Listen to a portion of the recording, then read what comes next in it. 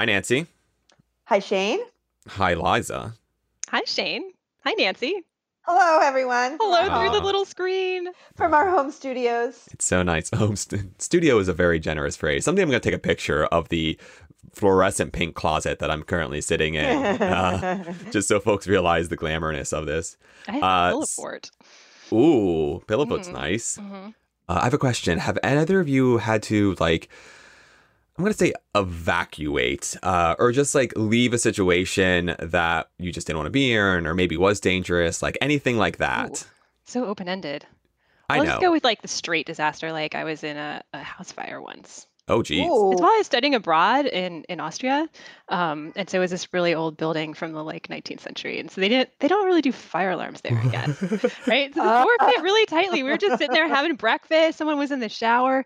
And then someone opened the door and it was just floor to ceiling smoke, right? You're like, Oh oh, my gosh. we should probably leave. So we dragged the person Yeah. out of the shower naked, and we're going down these stone stairs. We're like, we should crawl, right? That's what they taught us in grade school.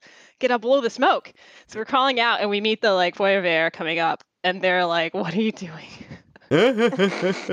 What started the fire? I'm not sure. I think it was a cigarette or something. It was the unit below us. And so it was mostly contained there. I guess all that stone just kept it in. So they put it out, no problem. I think it was practically out by the time we evacuated. Wow. Oh my gosh. And was everyone okay? Everyone was or? fine. Yeah.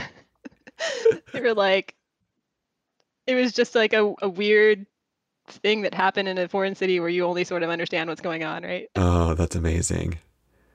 Yeah, come to think of it, I had something similar in our old apartment when we had to leave for a week. There was a fire below us in the boiler room or something. And nothing happened, but we had to get out. You know what I mean? Gotta Nothing leave. happened. Yeah, we stayed in the hotel for a week, but it was a little oh, it's a real fire. There's so many false alarms, and then you're like, oh, this is real. Yeah, Your brain is kind of is this really happening? Yeah, exactly. I guess it is good to know, though, that survival instinct does kick in. You think, oh, we were taught this stuff, we're never going to need to use it. But when that kicks in, you're like, oh, I remember something about this, and maybe I should get the heck out of here. Yeah, those drills, actually, they stick with you. Yeah. There's something to them.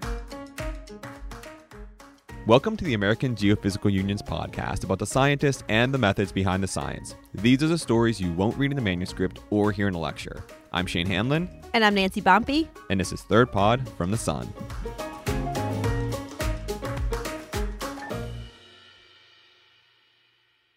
So there's always a reason why I ask y'all silly questions. It's not just how we catch up, though I guess this is kind of how we're catching up lately. That's true.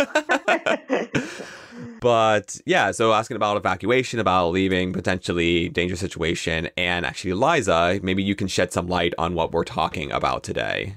Yeah, today we're talking about some people who had to get out of their island. Of their island. Of their island because their island was exploding. Oh, geez. Yeah, not great, right? Kind of concerning when your island starts erupting. It was a volcanic island in the Greek archipelagos. This was in the Bronze Age for Greece. This island is now called Santorini. It's kind of a resort island. Have you guys been there? Okay, no. No, but I've definitely heard of it. It's definitely a cruise ship destination. Yeah. I think so.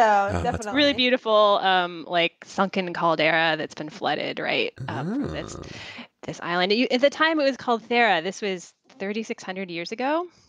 So what's that math? 1600 BCE. Okay. Yeah. Pretty long time ago for us. But there were people living on the island then, the Therans or the Acrotines, as they're sometimes called. They had a city there. And then apparently they left. What do you mean apparently? Well, there aren't any bodies. They're buried city, but it's not like Pompeii where there were, bodies. So you mean they left because something happened? Something happened. The volcano erupted. Oh, yeah. Wow. Okay. And it but buried. There's literally not a single body. But they don't see any bodies caught in the eruption. Wow. So it's a mystery about they knew people were there and then they weren't there after the eruption, but what happened? So and they didn't show up somewhere else, I guess. Right. That was the thing is it looks like they left, but where did they go? Is it the lost city of Atlantis? They just sank beneath the waves and are magically living there? Probably not. Right. Yeah. Yeah. So are you gonna let's just leave us hanging here? Or are we gonna find some answers to this? Well, we talked to somebody that could maybe have an idea. or a hypothesis about what maybe happened to these folks after they paddled away from their catastrophe. I'm Krista Evans, and I am a master's student at the University of Hawaii at Manoa. And I study the precursory eruption of the late Bronze Age eruption at Santorini. So Santorini is still an active volcano. Yes. But what kind of volcano is it? So not the lava kind. No, it can be both. So you do have effusive lava type eruptions, but you can also get very explosive eruptions, which the last one was about 3,600 years ago.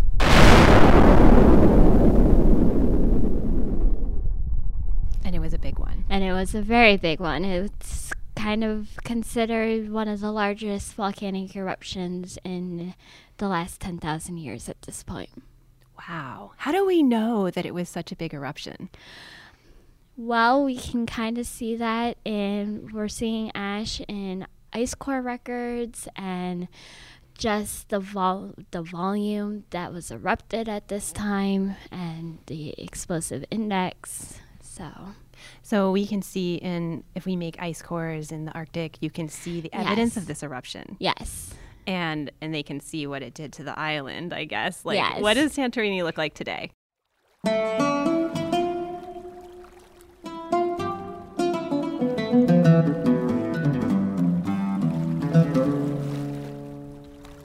So today, Santorini consists of 5 islands. You have Thera, Theresia, and Aspronesi, which is remnants of one larger island.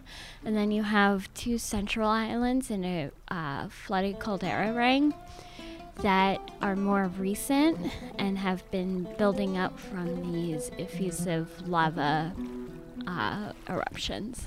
Okay, so it's coming back up from where it Yes. blew itself away 3,600 years ago. Yes. Yeah. Oh, wow. Okay, and this island, it's in Greece, Yes. in the Mediterranean. Yes. How close is it to, I don't know, Athens or something like that? Kilometers-wise, I don't know. But ferry-wise, it's about an 8-hour ferry ride. 3,600 years ago. Who was living on this island? I mean, it's Greece, so we know there were civilizations in this area. Yes. So at the time, 3,600 years ago, we had the Therans living on the island, which is a culture in and of itself, separate from the Minoans, who lived on Crete about 120 kilometers to the south. What makes them distinct when we look at their... So their boats were different, their art was different, the style of their art, and the pottery. Oh, what does the pottery look like? Have you seen it? I've seen it in the museum, but I could not describe it for you. Something for the archaeologist to tell you this is what's specific about like their particular art. Okay. Yes. But it's kind of like pottery can be a signifier, right, of a specific time period or a specific culture. And is this one way that we now identify, the way culture flows or who people were through this type of pottery? And they were actually also using the pottery to basically trace trading routes. Okay. Because we're also seeing Minoan pottery on Thera, so then they must have been trading with the people on Crete. Okay, so we know they were probably going back and forth, and they knew these other people, but they're living here on this island, and it has this massive eruption. So, did they have warning that this was going to happen? What was it like leading up to this huge eruption? That is a really good question. That's what I work on. So, we think that they had no idea that they were living on a volcano. I mean, they probably knew what volcanoes were, but when this started to erupt and the ash was falling from the sky, they were probably like, what is going on? Let's get out of here. Because that's what they did. They left.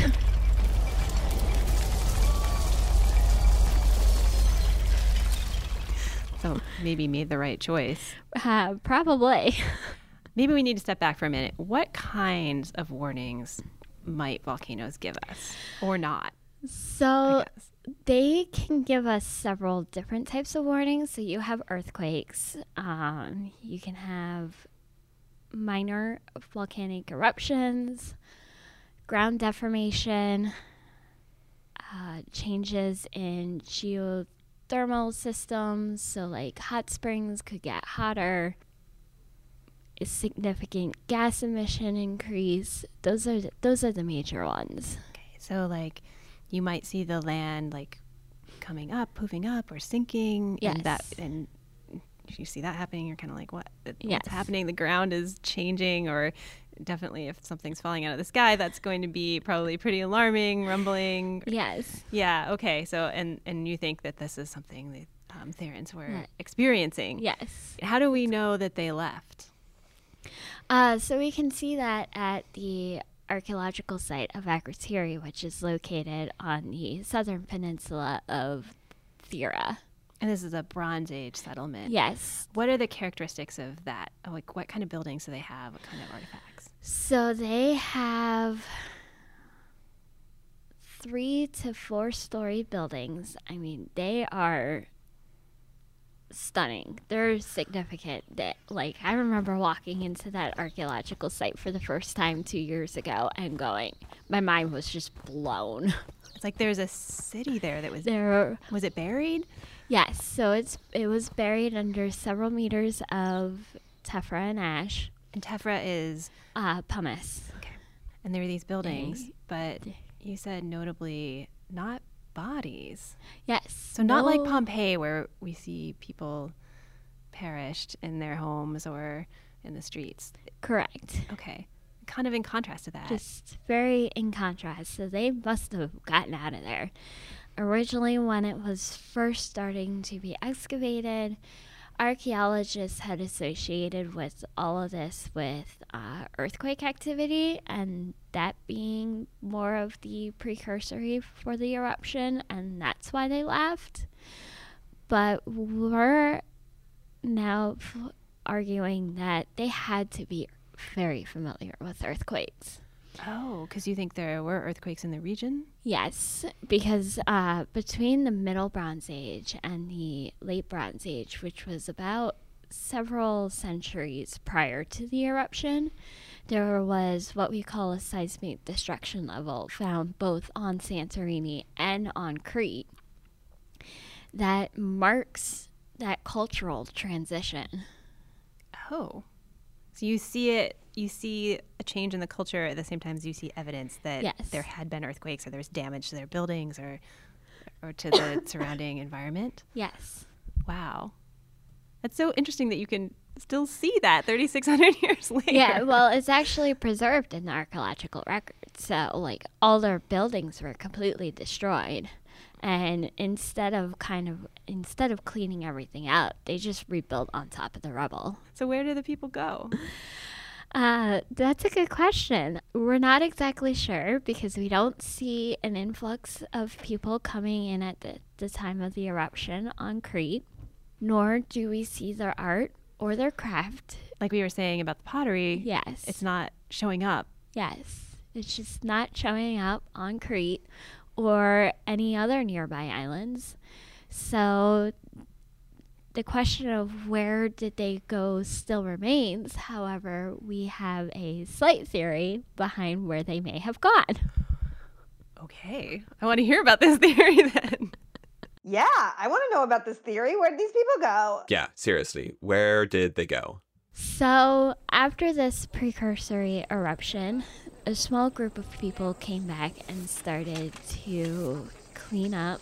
We see this because at the site, there was a pile of rubble that had building debris and layers 1 through 3 of the precursory. So there's 4 pulses of the precursory. So it's kind of like the volcano is like spitting out this pumice and things, and you can see distinct layers of that? Yes. Okay.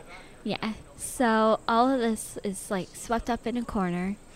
And then we have the 4th pulse of the precursory that blankets this pile of debris and rubble And so they got out of there again. They're like, oh, it's not over. Like, it's this not maybe over. looks worse. Like, uh-oh.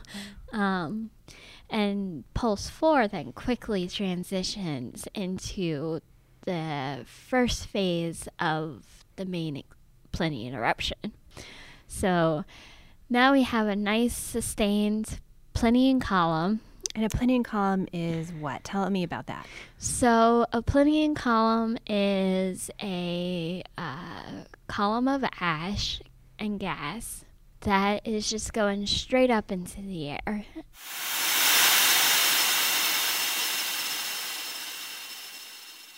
And it eventually reaches what we call buoyancy. And wind will blow this plume in the direction of the wind, basically, obviously. And you have the tephra and ash falling out of this plume. So, being an island, you have pumice rafts forming because pumice is very light, so it floats on water. Oh, it's this rock that almost looks like styrofoam. Yes, and it's so full of holes. It's full of holes, very bubbly. And so it actually floats like styrofoam. So it floats. That must be interesting to see, and maybe scary if it's right where you are, and it's just so like big masses of this stuff just floating on the ocean. Yes. Wow. So here we have the pumice rafts, and these people have to get away in boats. What kind of boats do they have? Are these sailboats? Are they more like canoes? So they're not quite, probably similar to canoes. They're paddling. Okay. So they've got Human power then. Yeah. So it's all human power. You don't have the technology for engines and things like that. So it's all of them paddling away.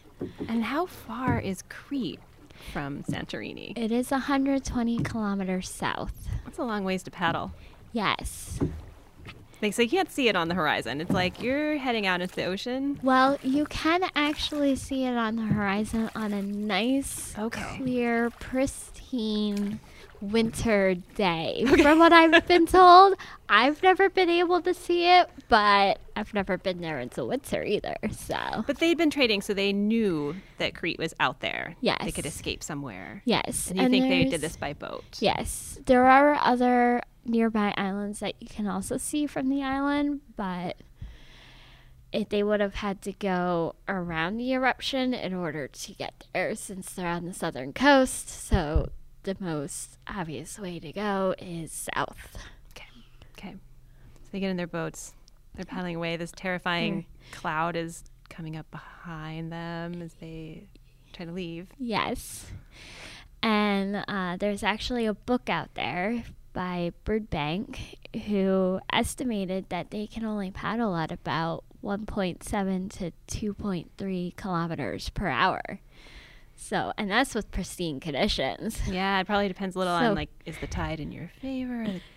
And then there's that, and now you're also paddling through these pumice rafts. Right.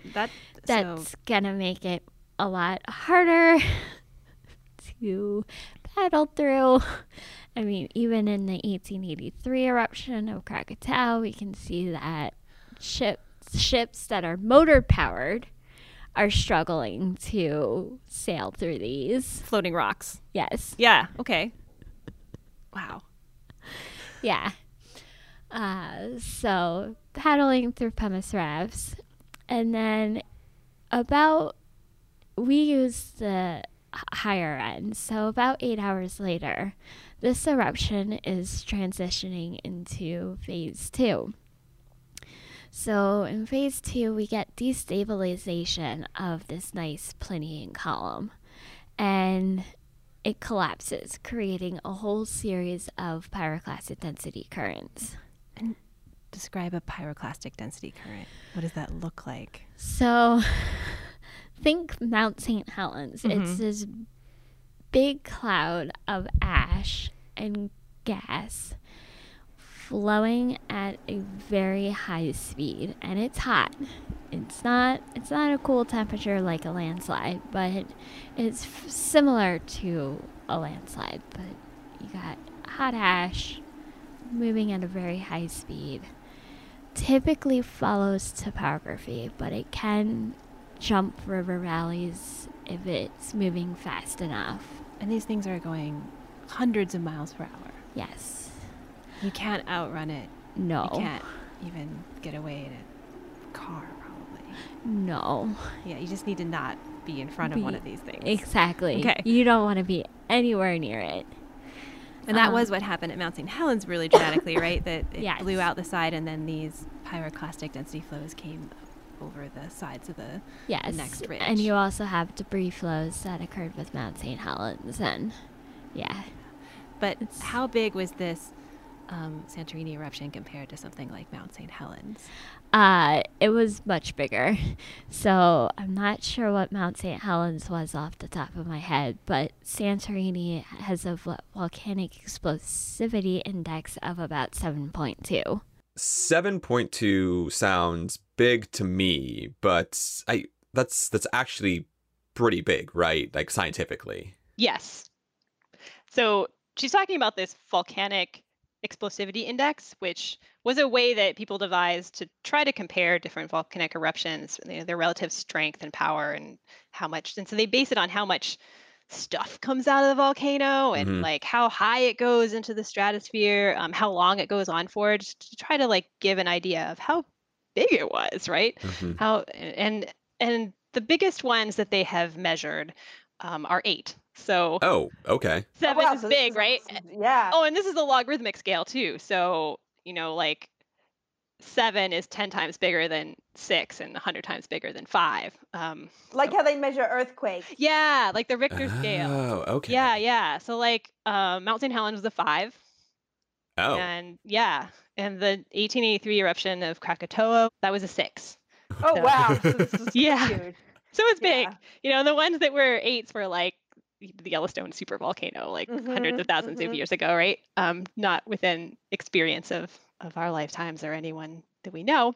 And so 7 is big. I think we can establish that. Super colossal. That's impressive.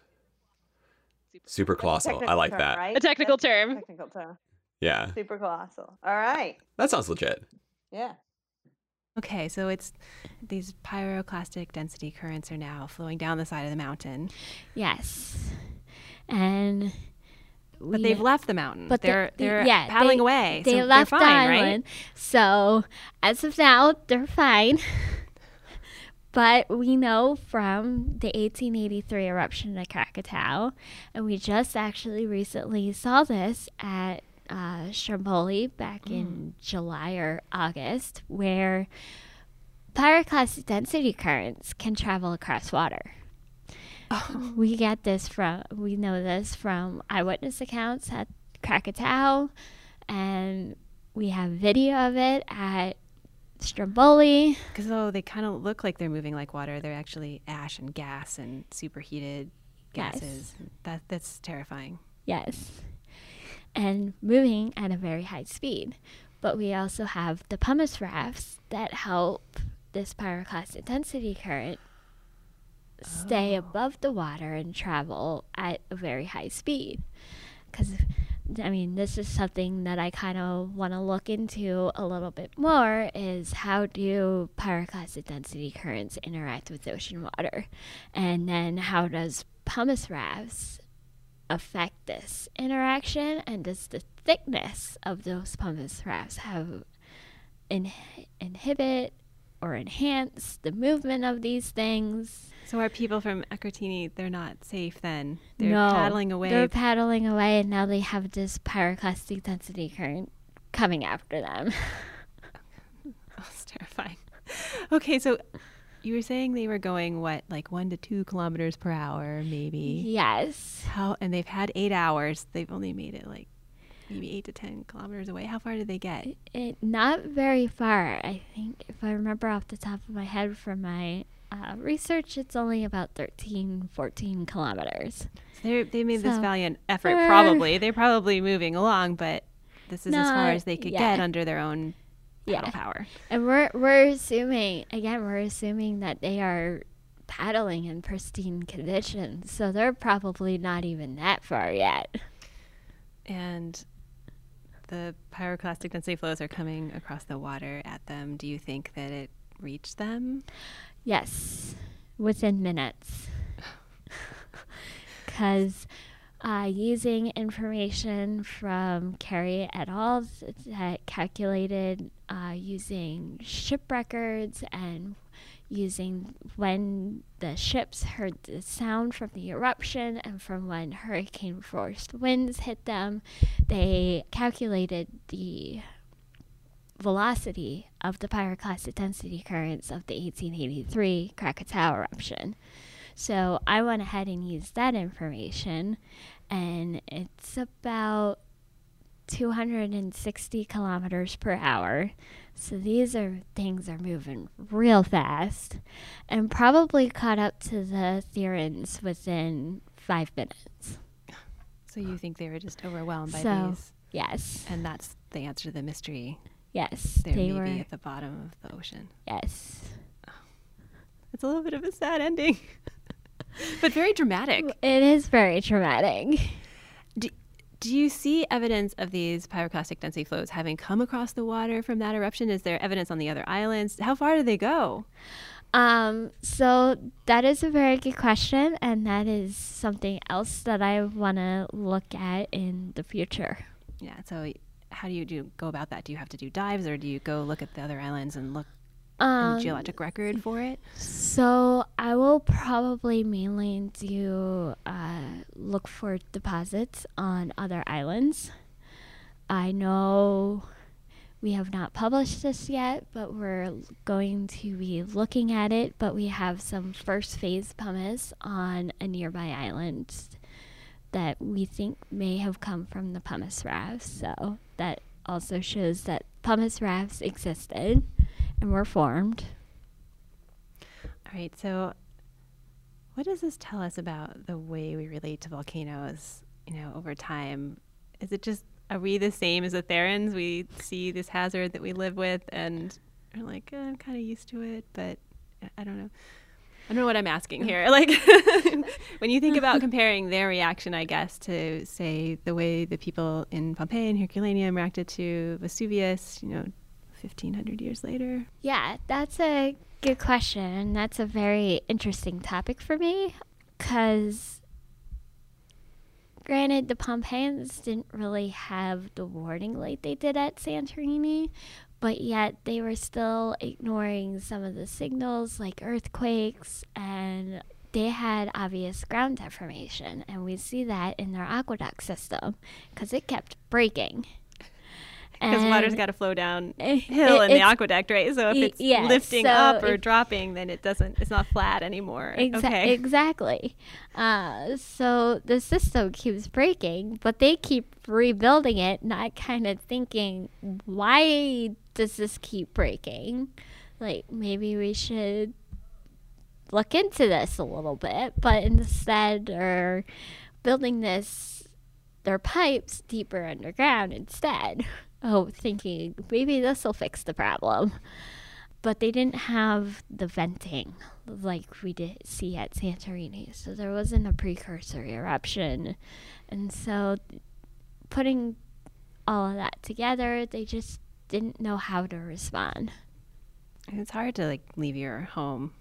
Yeah. I mean, we even see that now when there's eruptions, right? You have to persuade people that it's really something that they have to leave, and you can't be sure exactly when it's going to happen. There's this threat out there. It could erupt. I'm not exactly sure when or how, but you might be in the path of it. Yes. Yeah. So next you're going to be looking at more of the pyroclastic density flows and where they went, looking for evidence of those. Yes, that is my goal. Do you want to see a volcano erupt? Yes. As an explosive physical volcanologist, yes, I do. I can't imagine being on a raft or a boat or whatever it is and seeing a pyroclastic flow coming towards me, or I guess at least what the current hypothesis is now, right? Yeah. It's like horror movie level. Oh my gosh, it is. And they almost they made the right choice, They left. Yeah. They almost made it. Yeah, but I guess just 3,600 years ago, there's still, they ultimately made the right choice, right? But like hemmed and hawed, but that's like this much later. I don't know if I can blame them. You know what the right action is, but we still wrestle with this, right? When to leave your home? When to leave your home, the only thing you've ever known. What is right? Yeah, this is still a question with volcanic eruptions today. And we literally just talked about this a couple episodes ago in the Mount St. Helens episode, when there were people going in the morning of the big eruption because they wanted to go to their cabin, they wanted to go to their houses, and so nothing was happening. Right. Everything can change in a moment. Right. Sometimes it's a super colossal eruption coming, and sometimes it's just a burp. All right, folks. Well, that's all from Third Pod from the Sun. Thanks so much to Liza for bringing us this story, and to Krista for sharing her work with us. This episode was produced by Liza and mixed by Kayla Suri. And you can check us out wherever you get your podcasts. Please rate and review us on Apple Podcasts. And you can always find us at thirdpodfromthesun.com. Thanks all, and we'll see you next time.